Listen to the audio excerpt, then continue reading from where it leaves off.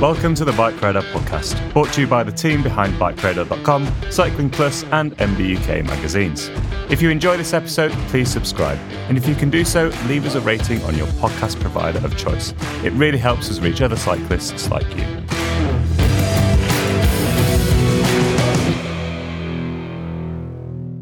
Hello and welcome to the Bike Radar podcast. I'm Jack Luke, and today I'm joined by wonderful friend, esteemed colleague, and truly flawless professional cyclist, Simon von Bromley. Cycling journalist. Professional cycling journalist, Simon von Bromley. And in today's podcast, we're going to be looking ahead to the rest of 2024 to predict what road bikes we think may be launched, but also kind of what bikes we'd like to see updated this year. Part of this is inspired by the fact that bikes generally go through a cyclical development cycle. And there's a few models which are quite long in the tooth now, and we are just expecting to be updated as part of that. But also some of this is based on a little bit of what we've seen out there. And previously in our Road Tech or World Tour Tech Gossip Roundup, we talked a bit about bikes we've already seen. A very good listen. But it's also an Olympic year. It is also an Olympic year this year. So there's 2 bites of the marketing cherry for any brands who are launching new stuff this year. So we're going to get stuck straight in. Simon von Bromley, how could we start with anything but the giant TCR, the bike best associated with the young von Bromley? Surely, not any professional cyclist. Why do we think this one could be launched in 2024? So the previous update to this iconic carbon road bike, we should say, was launched in April 2020. And of course, in April 2024, it's going to be 4 years. And now 4 years in the kind of the life cycle of a bike, it is kind of what you would expect to see a kind of update from Giant. And, we've recently seen updates to the Propel and then the Defy, both of which have kind of moved to a shared, fully internal cable routing system on the front end. And I think it just seems like a logical next step for the Giant TCR to be next and to kind of adopt a similar front end arrangement with a kind of D-shaped steerer tube, cables run underneath the stem and into the frame. So for context, for those that aren't familiar with Giant's range, the TCR is the all-rounder road bike now. It kind of takes that. I mean, historically, it was pegged as a lightweight bike, but now it's kind of a bit more all-rounded, but definitely more lightweight than comparable bikes from other brands. The Propel is the all-out aero bike, but equally has moved away from just pure aero focus to something a bit more rounded. And then the Defy is the endurance bike. But the TCR, it kind of stands out now, as you say, because it's a little bit older, but also it is a bit of an outlier with its external cable routing, but also that slight aero focus. So you've already touched on internal routing. I think that's almost a given. It will adopt a similar system to the other 2 bikes. What other changes do you think we'll see with the TCR? I think it's a tricky one in a way, because I think the problem for the TCR is that the latest Propel is so light. Now the Propel is the Giant's aero road bike, or it was nominally, but the latest one, you can build to 6.9 kilos with tubeless wheels and tires. And I mean, you do have to have a very, very deep set of pockets, but you can do it. But what my kind of point being that, like, for a world tour team who's running the top spec frame with top spec components and top spec wheels, they can build one to basically the UCI weight limit. Mm-hmm. Now that is without pedals, and you add a set of 250 gram Dura-Ace pedals or whatever, and you're kind of nudging 7 kilos. So there is still kind of 200 grams above the UCI's minimum weight limit of, 200 or 300 grams above the 6.8 kilo minimum weight limit. But realistically, 300 grams just isn't much in terms of weight saved and performance gained. So it kind of, when the Propel used to be 7.8 kilos, it was a different story. And we saw riders switching between the Propel and the TCR. But I don't think if the TCR doesn't get updated this year, I don't think we'll see anyone from, say, Team Jayco Alula racing the TCR in the world. Does anybody race the TCR at all now? I can't recall seeing one. Certainly haven't seen one in a while. Basically, no, because the Propel is just it's a faster bike. It's more aerodynamic and basically just as light in the kind of UCI spec. Now, will Giant make the TCR more of a kind of, we've seen some suggestions from people, they could make it like a Specialized Aethos. People really love that kind of like ultra lightweight focused bike with the more kind of classically round tubes, maybe keep the external cable routing so that it's easier to live with, and make it less of a race bike and more of a lifestyle bike. Yeah, exactly, a lifestyle bike for the cycling auteurs out there. I just don't. I don't know if that's Giant's vibe. The TCR is the kind of quintessential race bike and has been for so long, that I think Giant really missed a trick by not just kind of binning the Propel range and making what is the latest Propel, just calling that the TCR. Combining the Propel and the TCR into one do-it-all road bike and calling it the TCR because that's the iconic name. If I'm not really clamoring for the internal cable routing thing, because I don't think it adds enough for the kind of the common man like myself, the person who's not racing. I don't necessarily think it adds enough performance to really warrant it. And I quite like the external cable routing on my Giant TCR because it just means it's easier to live with. Much easier for you to endlessly swap handlebars, as is your wont. Swap stems, swap handlebars, and importantly, because we live in a country where it rains all the time, I clean my headset. Do you actually? Yeah, well, occasionally. If I'm taking it apart, I will. Oh, Simon. Never change. Yeah. So yeah, I think it will adopt the fully internal cable routing because I think ultimately that's what's selling bikes. We publish a number of articles bemoaning the kind of the drawbacks or maybe where it's appropriate on bikeradar.com, but there's no doubt, a bit like disc brake versus rim brakes, the bikes that people are buying in shops have fully internal cable routing, and ultimately these brands are driven by the fact that they want to sell bikes. Yeah. I'm on the fence with it, to be honest. I think internal cable routing, certainly from what you said, I think Giant's implementation is one of the less hateful out there. I wouldn't buy a bike with internal cable routing. Personally, it's just not for me. But I think if they go that way, it won't rock my world. I think the Aethos point is quite interesting. We are going to talk about the Aethos in a bit. I think that Specialized really hit a marketing coup there, and brands could do a lot to learn from that and what people engage with. Like, I'm sure the Aethos isn't Specialized's best-selling bike, but it's definitely one that captured people's imaginations. But I do agree with your point that it wouldn't be a very Giant-like move. They're a really good brand to make excellent bikes, but they're not really known for, trendy, cool marketing stunts that make cool bikes. I agree, it probably would be out of step with their previous efforts. Interesting stuff, Simon. On to the Trek Monda, which is another one we've talked a little bit about in the last few weeks on the podcast, but we think it's almost a certainty that we might see, that's a bit of an oxymoron, that we might see a new Monda this year. Simon, give me the gossip on this one. So I think if I'm right in saying it, the current Trek Monda was also released in 2020. Correct. So again, it's just kind of, we're just basing it off this kind of this cyclical nature that we've seen the Madone released recently, or kind of, in 2022, I believe the Madone was. No, I think it was. Was it even last year? No, it can't be. Time merges into one. Time merges into one when you're in bike journalism. It was either at the start of last year or the end of 2022, but yeah. So fairly recently, and we don't expect that to be updated because it has been released so recently.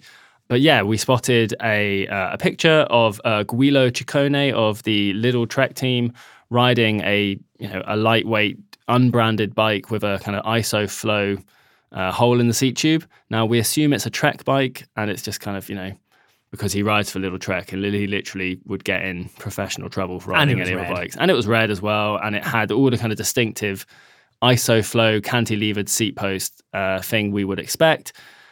It looks as if the Monda is going to essentially get a little bit lighter. The frame tubes look a little bit slimmer, perhaps. And it's also going to adopt the ISOFlow, which is kind of like an aerodynamic and comfort aid from the Madone. Comfort aid makes it sound like a mobility aid. This makes it sound as sexy as a stair lift. Well, engineering doesn't have to be sexy to be effective. Well, thanks. That's true. Carry on.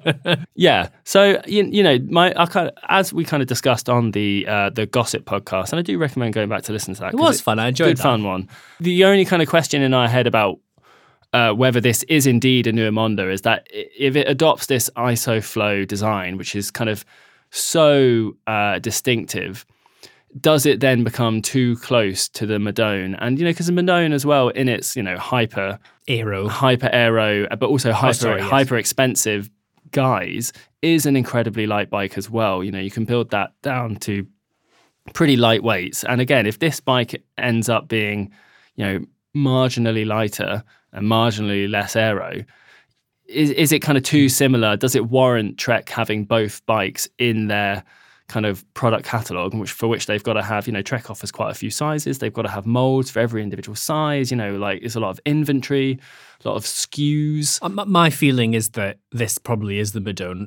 I don't want to dwell too much on the Specialized Aethos, but let's look again at that and its marketing success. People want all-rounder, lightweight road... Well, sorry, let me rephrase that. They want lightweight classic road bikes. People really have engaged with that. And historically, the Emonda was that bike. I think if they did make the Emonda more like the Madone with that quite unusual and divisive ISOFLOW seat tube, I think there would be too little differentiation, as you alluded to, between the two. My feeling is that this is probably the Madone, and as we alluded to in a previous podcast, like the Madone, when it was updated, was kind of overdue. My feeling is that the Madone was overdue. COVID, pandemic, supply issues, whatever, delayed it. And the cycle for the new one is sort of beginning now and has maybe been hastened by the fact that, the previous one was delayed. That's just me guessing. But bear in mind that what we see, even in our privileged position within cycling media, like the product cycles and product runs that brands are working to, will be far, far longer than anything we'll ever be privy to. I think about a group set, for example, something like SRAM on the mountain bike side with the UDH and all its kind of specific specs required for that.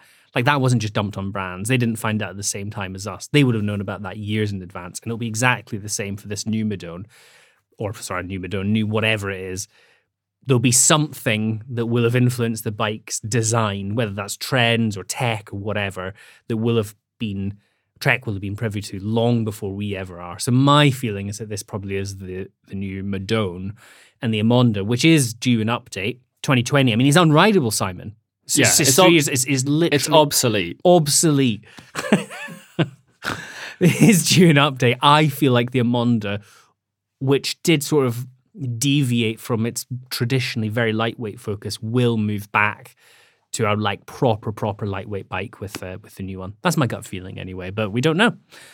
We'll find out soon. Once again, do listen back to the World Tour Tech Gossip podcast. We went on a fun tangent, and a fun tangent was the opposite of a fun tangent, actually, about heads down riding at the end. It was some good discussion, some really good responses to that, actually, in the podcast inbox. And if you do have any thoughts, questions, queries, or scoops and stuff, send those through to podcast@bikeradar.com.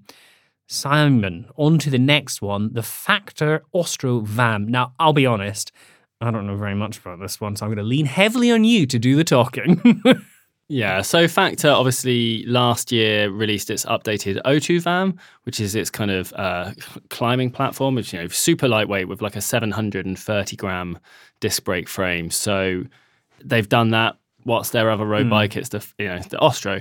Now we know this one is coming because we've literally already seen it, and it says Ostro on it. And you know more than me. You've been spending more time on Getty than I have on our so Simon Clark of the Israel Premier Tech team has been riding it at the Tour Down Under, and I also believe that Ruth Winder of the Women's Human Powered Health team has also been riding one in the Women's World Tour, the Tour Down Under. So, this doesn't look like a major update. It's kind of has a similar overall silhouette. It looks like they've made the head tube slightly more hourglass shaped, which is usually a good change. Narrower tends to be faster at the front end, and then at the rear they've kind of reprofiled the seat tube, maybe moved the seat stay slightly. I would imagine this is going to be the kind of classic combination of just slightly more aerodynamic, slightly lighter, maybe a little bit more comfortable.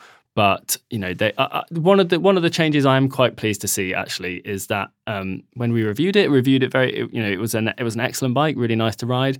One of my kind of main quibbles with it was that it had like a really awkward location for the seat post clamp bolt that was underneath the top tube and in the kind of triangle. Triangle between the top tube and the seat tube, and it required a special tool which didn't come with the bike. What do you mean by a special tool? Well, as in you had to have like a long Allen bit that was thin enough not to catch the frame, and it's just kind of like why what is this? So but they appear to have moved the clamping bolt location to the rear of the seat tube now in a kind of similar place that you would see it on a Pinarello Dogma F, for example. You won't need, from the looks of things, any special tools. It maybe even has 2 bolts, so hopefully not going to be any slippage. Not that there was with the other one, but it was just a kind of a slightly annoying place. So other than that, not much looks to have changed. It seems it's going to continue with the kind of one-piece black ink bar stem. There's a new black ink aero wheel set that I'm sure would probably be slightly wider, slightly more aero. Very light, very expensive. Yeah, very light, very expensive. But I'm kind of I'm sure it'd be a fantastic bike because the last one was light, very fast, very comfortable, very good to ride. I think I quite like the way that Factor does. Offers quite a lot of customization options, which is quite nice. Factor is a really interesting brand, and they did some really, really interesting stuff early on.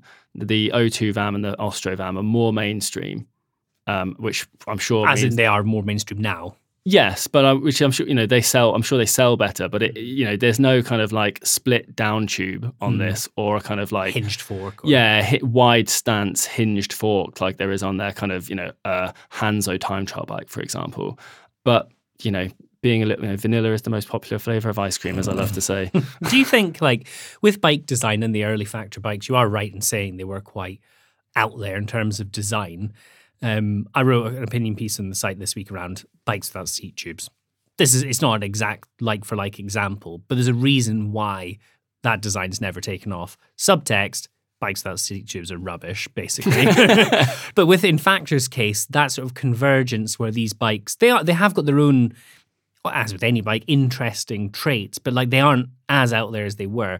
Do you think that's because, I don't think you'll have the answer to this question, because consumers are often put off by things which are unusual, or do you think it's because from a technical and engineering perspective, the norm as we see it with bikes today is the fastest, most optimized way to make a bike? I think it's the former, to be honest, because I think, if you look at the Factor aero bikes, which had the split down tube, for example, I haven't seen the kind of data. I haven't been to Winton. I haven't tested it against a kind of more conventional bike, but I would imagine they did that for a reason. Yeah.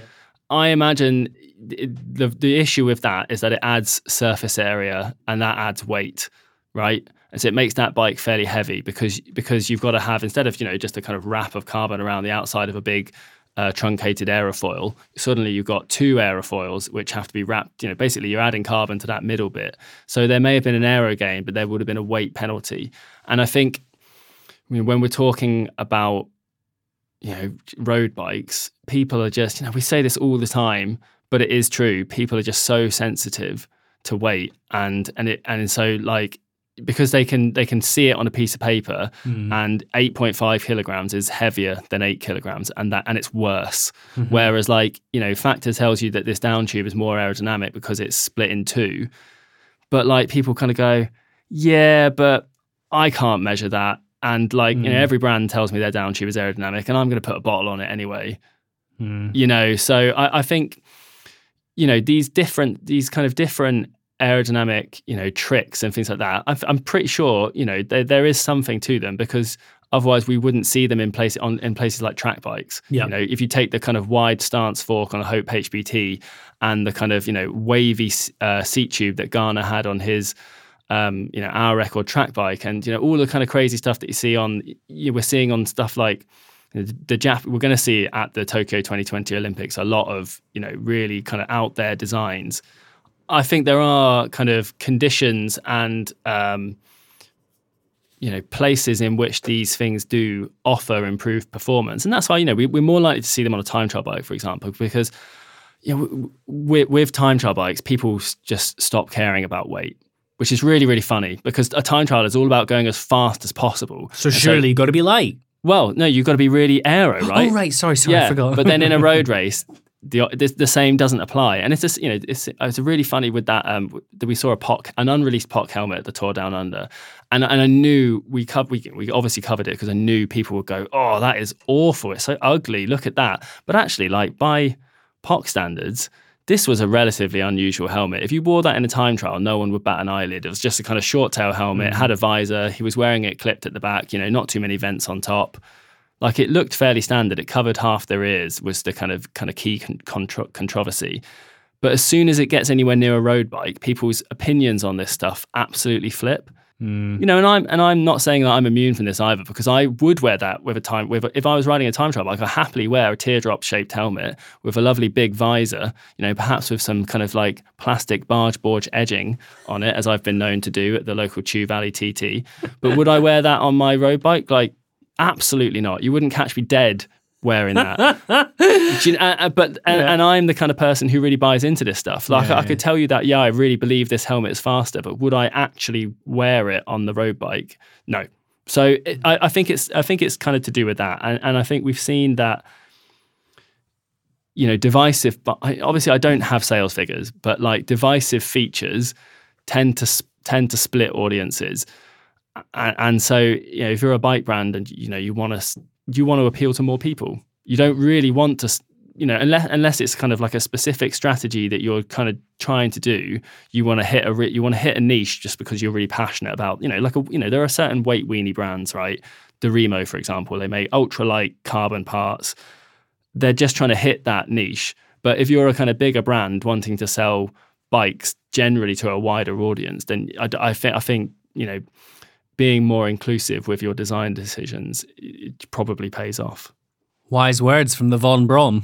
If you have any thoughts on that, do send them to podcast@bikeradar.com. I mean, you pretty much just did a podcast in itself there, Simon. Could be a topic for maybe a we future cut discussion. that down. No, it was great. Every minute was to be savoured. On to our next bike, the Canyon Aeroad. Now, when we were I was looking at the notes for this podcast, and sort of overlooked this, to be honest. The Aeroad, to me, and I think I might have said this almost word for word in a previous podcast, but still a very contemporary looking bike. You know, very bang on trend with what's happening in aero road bike tech today. But that bike was released in October 2020. Actually, quite a long while. Now, we've seen a handful of running changes to this bike, the primary one being the switch in seat clamp design. The original seat clamp on the Aeroad was widely reported to cause seat post slippage and also just a bit damage to the post over time. Canyon's never publicly acknowledged this, but the overall feeling is that the change in the seat post clamp design was to address some of those issues. And it's quite a subtle change, but as far as we're aware, it's a running change being made to all new bikes. Beyond that, though, nothing. Nothing about the Canyon Aeroad, and actually, surprisingly, one that's not been leaked anywhere either. So, Simon, what do you reckon? What could Canyon do for this new bike? Bearing in mind it's a winningest bike, to use a horrible turn phrase, and does still look pretty good in 2024. What do you think they'll change, and what would you like them to change? In terms of what I think they'll change, I think it will be fair. You know, Canyon is a brand that doesn't. Well, actually, no, that's not. I was going to say they tend to. The Aeroad doesn't change too much, but they, you know, to be fair, Canyon is the brand that released the infamous hover bar, so they do know how to stir things up when they want to. One of the greatest days of my professional career, I went on the launch for the Grail, and I just knew I was sitting on a gold mine of page views. What a treat! It was great. You know, carry on. But I don't think we're going to see a hover bar on the next Aeroad, for example. I would imagine that it will kind of stick. I think you're right that it does look a very contemporary bike. You know, Canyon's design language is very much kind of, you know, modernist. It's straight lines, sharp edges, all of that stuff, and it does still look fantastic. You know, I think with a bike like that, because it's raced by someone like Matthew van der Poel, you know, they're going to be kind of careful because, you know, he's going to have a big influence. And if they make something that he doesn't want to ride, that's going to be a bit of a faux pas. So I think it's going to be, you know, stiffer, lighter, faster, all of those sorts of big things.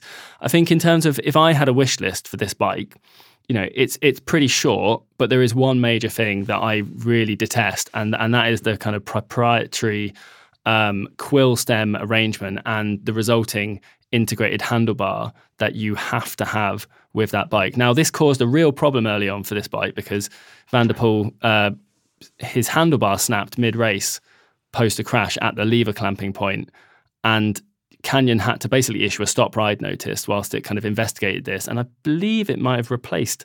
I can't remember. I'd have to look back, to be honest. I can't recall exactly what the solution was. But they definitely issued a stop ride notice, and they had to kind of investigate what had happened. And basically, you had to stop riding because it wasn't just a case of, well, you know, this handlebar has a potential point of failure. You know, just swap it out for another one. and then you'll be able to swap it back on when we finished. Because this handlebar was out of service, the whole bike was out of service. Now, for me, this would be less of an issue if Canyon was a brand like Pinarello or whatever, who offered 28 different sizes of its handlebar and stem combinations, but they don't. Now, you buy a Canyon bike, you get no choice.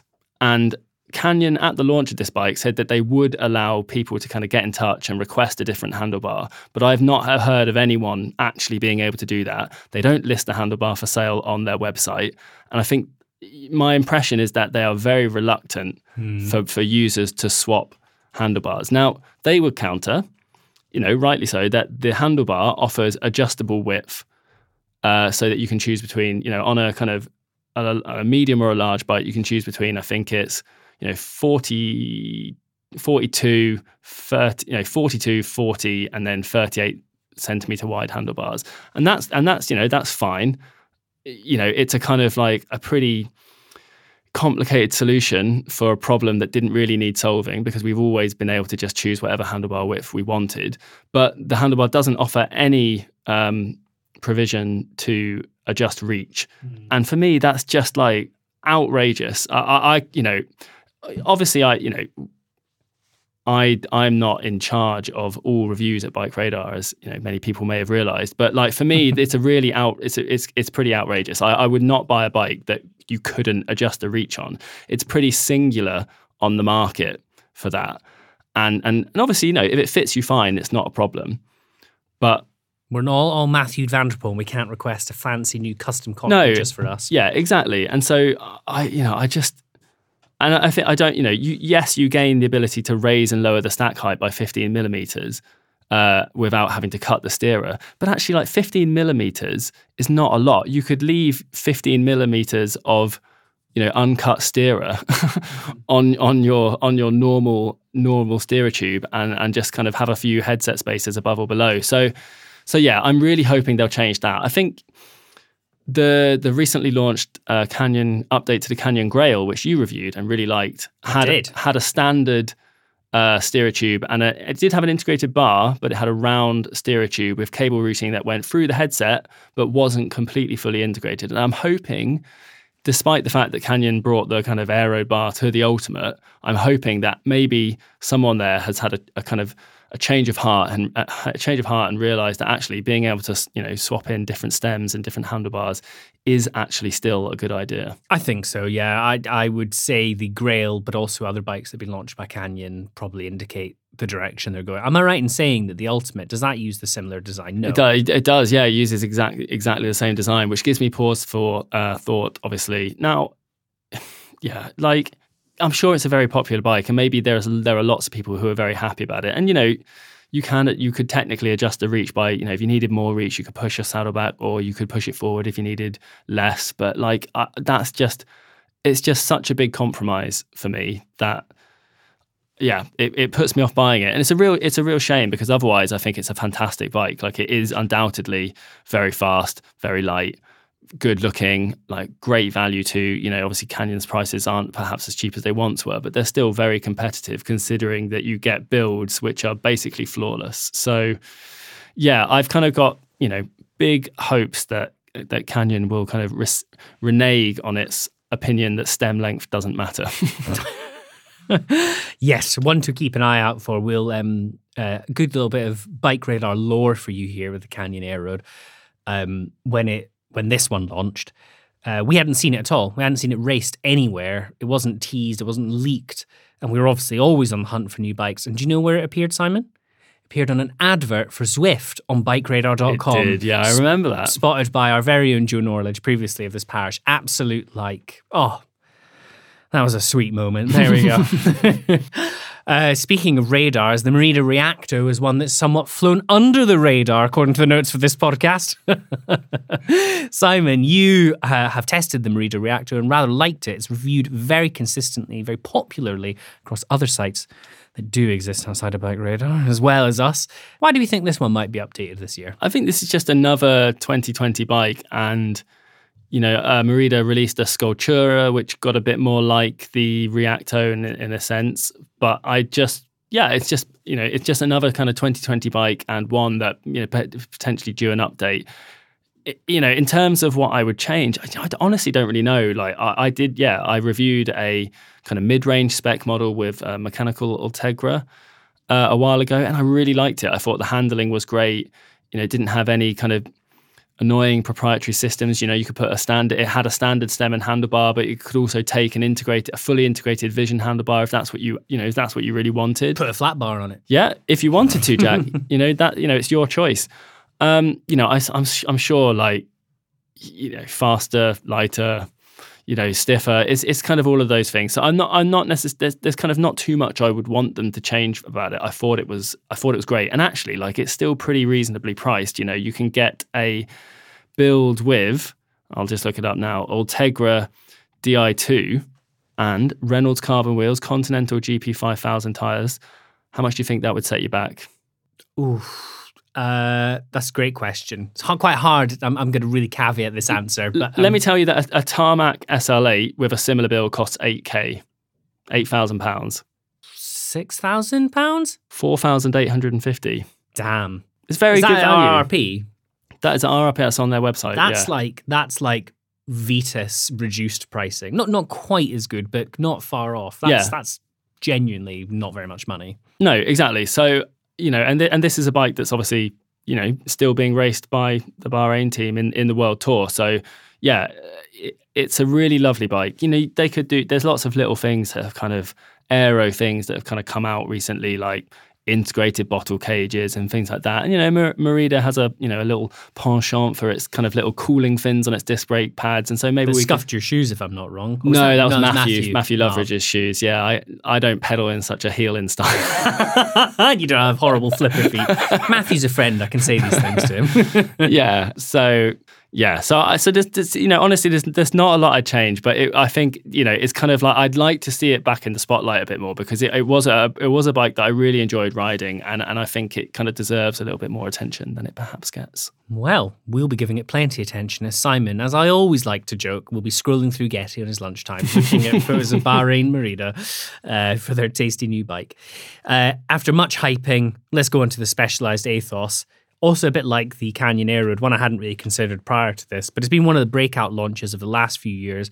We already used the turn of phrase, but a real marketing coup from Specialized. It killed off the Venge, but then launched a dedicated lightweight bike to much fanfare. Some derision too, of course, from people who would have pointed out that the rim brake bike would have been lighter, but nonetheless, a bike that's really, really chimed with our audience. It's evidenced by the fact that everything we publish about the Aethos is always very popular review on site, in the comments, generally speaking. People like that vibe of bike. And they said very similar things about the Crux, which is sort of like turned into a lightweight gravel bike, very much inspired, technically speaking, but also just visually by the Aethos. Again, a bike people have really, really vibed with. Now, when the Aethos was first released, it was only available on an S-Works model, and it was really, really, really expensive. But it's right down to £3,250 now for a third-tier frame with the Shimano 105 group set. That's still a lot of money. You're still talking a lot of cash for a third-tier frame and group set. Regardless, though, it is a more accessible bike. And with that broadening of the range, I don't think it's much of a stretch to suggest that an update to the flagship model could be around the corner. I mean, if I'm honest, I struggle to see where Specialized would go with the top-tier frame. The existing S-Works frame weighs 585 grams with round tubes. It's external routing, external seat post clamp. Like, unless they can make it significantly lighter, which feels unlikely, any improvements to that bike will be around moving into things like integration, for example, while hopefully still maintaining that lightweight. But then you would question, like, well, is that really the vibe of that bike, though? Are people actually going to kind of hate that? Like, okay, maybe I'm going to get an Aethos with a cool, neat handlebar up front, and it might weigh the same, but that comes at the expense of the vibes, man. And people like vibes. So I don't know. I don't know where Specialized would go with the Aethos, but I don't think it would be a stretch to see it updated this year. Simon, burgeoning hill climb superstar, what do you think the Aethos will do? The Aethos Specialized will do with the Aethos. Yeah, I completely agree with you in the sense that, like, the trend of the past decade has been that lightweight bikes get slightly aero, But I just can't see that. Why the would Aethos. they? Yeah. It's completely, that is the antithesis of what this bike is designed to be. And if they were to move, even things like, there are ways that they possibly could make it lighter. Like they could add an integrated seat post, for example, which we see on bikes such as the Giant TCR Advanced SL. Specialized have never done an integrated post, have they? No, and so it's, that could be one of the things, a bit like how on their Diverge STR they have that really long seat post that kind of flexes back and forth with the little suspension gizmo. I can imagine them doing an integrated seat post and it kind of like that, because this was an integrated seat post was something that was a very like in vogue like in the kind of 2000s, and because it makes you can make bikes lighter, you eliminate the kind of clamping hardware, all of that sort of stuff, but it does make it less of a kind of loose standards, all friendly bike that this is. This bike has a standard steerer with external cable routing, threaded bottom bracket, a standard 27.2. Yeah, exactly. And so, and yeah, like with a 585 gram frame weight, it's hard to see them cutting much more weight from the frame. The problem, in inverted commas, of how it gets lighter is elsewhere. It's the group set, right? So they'd have to then be like, well, a bit like with the Crux, maybe, well, we're going to make this a one by only bike because it's a climber's bike. You don't. The Crux isn't one by only. Actually, it's no mechanical front derailleurs. That's yeah. So, but they don't sell any two by bikes. They didn't. No, that was one of my things. They only sold one by SRAM bikes, and I personally would have thought a two by Shimano option would have been quite nice. But there we go. Yeah. So yeah, I think it would have to do other things like that. So it's a kind of tricky one. They really, not to kind of like sing the praises, because this isn't really a bike that I particularly like or love, but they kind of hit the nail on the head first try with this one. And because it has all of those, kind of neo retro features, it has all of them. There aren't a lot of neo retro features that it doesn't have that you could adopt. So unless they're going to kind of release a frame set that's maybe 500 grams, for example, like the first sub 500 gram. Oh, what a headline. Do you know what I mean? Like that, it's that kind of headline grabbing thing, and then maybe they'd pair that with a set of ultra light wheels that use a special kind of string spokes or something. Do you know what I mean? Like it's going to be. Yeah. I feel like it's going to be that, but I would agree that I don't think we're going to see much deviation from the formula. I wonder, we're going to say this in two sentences because we cannot go on this. I wonder if the next frontier of bikes like this will be some drastic change in material science where like carbon isn't going to go away, but maybe it was some advancement in how carbon's laid up or made or whatever. I think with the Aethos, Simon, they should put rim brakes back on it in mudguard mounts, and then it's a bike I would buy. Mudguard mounts. Okay.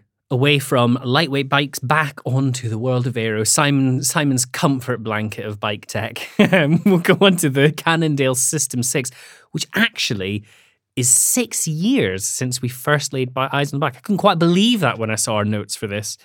That's old. It is old. That is actual old. I think we spotted Taylor Finney riding it. Whoa, remember him? Long retired, but I think he's now into his painting, I believe. But he was a cool guy. And but it has been a really long time since the System 6 was launched. I think it's still a very fast bike, and one you awarded 5 stars to, if I recall, Simon. Yeah, indeed. I got on really, really well with it. I think if we are to see an update now, Cannondale, unlike Specialized, hasn't announced that the System 6 is dead like the Venge. It did make the Super 6 more aerodynamic, even though everyone loved the old round tube traditional Super 6. But I think if we see a new version of this, it's going to be more kind of just bringing it up to date with kind of some small aero tweaks. Maybe some things that make it like look a bit nicer, a little bit less ungainly. But I think, for example, we're very likely to see the BB30 bottom bracket get ditched in favour of a threaded bottom bracket. Now, I might prefer BB86 press fit because it's lighter and it's slightly more efficient. But, I imagine seeing as the Super 6 has gone to threaded, we'd see that. I would imagine they would, for example, get rid of the current cable integration system that sees a kind of little channel in front of the head tube. Imagine a pelican's mouth open, gawping for a fish. That's what I always thought. Yeah, because I think that had issues with, had a steerer stop, and there were, potentially bikes that, basically if you turn the handlebars too hard, it could crack the frame because of this steering stops. But the new Super 6 has what they call a delta steerer, which is kind of like triangle shape, a new integration system with no steerer stop. So I think we would see that adopted, and that is compatible with both integrated and two-piece cockpit, which is quite nice. I'm sure they would also make it a little bit lighter. We've seen a lot of aero bikes go for the kind of, mullet of an aero front end and a lightweight kind of seat post, seat tube and a rear end. So it could, the current System 6 has a very deep seat tube and seat post, for example. So it is feasible to imagine that they move to a kind of slimmer seat post. The seat tube and seat post on the Super 6, for example, are very, very thin. And I can imagine them doing something similar with the System 6, but with a kind of like a longer chord length, kind of a bigger aerofoil shape that is more aerodynamic, but similarly slim and, a little bit more compliance. And then, we might see a kind of updated hologram 64 knot wheel set to go alongside it. We saw updated wheel sets with the Super 6. Personally, I really liked the 64mm deep wheels, but did they make a good sound? They did make a good sound, and they had, they were well ahead of their time with super wide. I don't know if you remember, but they had super wide rims, and they spec'd 23C tires on them, and the rim bed, you could see it proud of the tire, and it did make you worry when you were riding it that if you had a puncture, you'd just instantly be riding on the rim. Now, back then in 2018, when that was released, that was really unusual. But now with the likes of Hunt Limitless wheels, Roval's Rapide CLX wheels are we have Envy wheels that are super wide as well. That's much more accepted. I think a kind of shallower rim and a slightly more all-rounder wheel setup might prove a little bit more popular. As while it might be slightly slower, I think it is still fair to say that 64mm deep wheels, that is a lot for some people, and I do think that would kind of limit its popularity somewhat. So I do wonder if they might go for kind of a 55mm deep rim or something, slightly wider, slightly shallower, slightly lighter, that sort of thing. Interesting. And finally, you reckon possibly integrated bottle cages in the spirit of some of BMC's designs? Yeah, BMC have done it, and then the Giant Propel did it. Right, yes. And we've seen it on more time trial bikes. I think it's just one of those low-hanging fruit aero upgrades. Cannondale did actually, funnily enough, release its own version of an aero bottle and aero bottle cage for the Super 6. It's a kind of it has a squared off edge. Personally, that's not really my favourite style because you only get the aero benefit if you use the specific aero bottles. And I'd much rather it be, as on the kind of the BMC and the Propel. I'd much rather it just be aero with standard bottles. Anyway, but I think they might do something like that.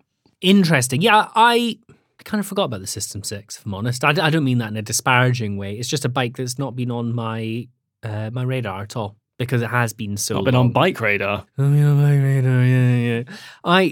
You're kind of pointing at the start about the Venge being discontinued with Specialized. It's not something really we've given pause for thought with the System 6. I think Cannondale's more willing to take chances with unusual bikes. So I'd be quite surprised if this was discontinued altogether. But definitely something that's on the mind. Away from aero bikes, we go to endurance bikes. 2023 was a really big year for endurance bikes with the Giant Define, the Specialized Roubaix, among others. And the Caledonia sort of set the tone a little bit for endurance bikes in recent years when it was launched in 2020 with sort of aero influence, decent tire clearance at 35mm and oh so wonderful mudguard mounts.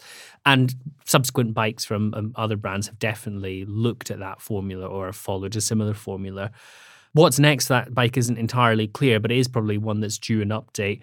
I mean, the obvious move is probably to increase tire clearance first and foremost. The Specialized Roubaix we mentioned has got tire clearance for up to 40mm. Bear in mind that only a few years ago that is normal gravel bike territory, but people want more all-roundy bikes, and these sort of endurance-y, all-road, all-versatile bikes are popular. So increasing tire clearance for a bike which isn't just about going as fast as possible, very few disadvantages. Also, increasing tyre clearance increases your ability to run mudguards with wider tyres too, which is never a bad thing. And for other context, the Defy is at 38 millimeters. But what else for that bike? I'm not super sure. Simon, have you given this any thought? A little bit, yeah. I think, the endurance bike is definitely having a bit of a resurgence. And I think, Cervelo is still a kind of racy bike brand. I think they will keep it kind of, aero, but like you say, yeah, wider tyre clearances, maybe up to kind of like 40 millimeters or something. Yeah, hopefully keep the mudguard mounts, hopefully keep the kind of non-integrated front end, but then, maybe it could be compatible with an integrated front end as well if people want that. Yeah, like I don't imagine we're going to see something like the kind of split V-stem from the Cervelo S5 being ported over to the Caledonia, but I don't think that's what people want. So that's absolutely fine. Yeah, the endurance road bike is definitely having a resurgence, and it's kind of interesting to see. As you say, like, if everything's getting 38 millimeters on the Defy, 40 millimeters on the Roubaix, if this goes to 40 millimeters as well, like, where do they go from there is kind of at 45 mil. I mean, but my gravel bike has 45 mil tire clearance. Don't you feel good being able to say your gravel bike now, Simon? Yeah, I do. Joined the church. So yeah, but we are seeing more tire brands release really chunky slicks. So I think the Pirelli P0 TLR is available in up to a 40C now, which is just kind of which just wouldn't have existed a few years ago for a racy tire. So yeah, I think that could be one to see an update. I think when I picture it in my head, it will be like the kind of the Soloist, not completely integrated, but have aero tubes and just kind of clearance for bigger tires. But I think that'll be a popular formula. I think so. Whenever I think about the Soloist, I chuckled to myself with the frame pump fitted to those bikes. The Soloist is pitched as Cervelo's sort of like privateer racer's bike. I mean, it's a really nice looking, cool carbon bike, but they sort of, I think, tried to push the point a little bit too much with a silk frame pump and a carbon frame, but that's me just being catty. Anyway. And I'm a guy that would use a frame pump, so no shade, there's some shade from me. Anyway, that's a roundup of what we think are probably going to be launched this year, but maybe you've got some saucy scoop up your sleeve. Maybe you're on the inside world of cycling tech. If you spot any cool stuff being raced by teams, maybe out in the wild on your latest cafe stop with World Tour riders, well, send us a photo to podcast@bikeradar.com. You will get more admiration and affection from Simon than you could ever wish for. Breaking scoops about new bikes is his favourite pastime. Simon, have a wonderful 2024 filled with lots of tasty new launches. I hope it keeps you busy and well-fed for the year ahead. Thanks very much, Jack. And I hope the page views come in return. I'm sure they will. Thanks for listening to the Bike Radar podcast. We'll speak to you again soon. Thanks for listening to the Bike Radar podcast. If you've not done so already, please subscribe and share with your friends, or leave us a rating if you've enjoyed this episode.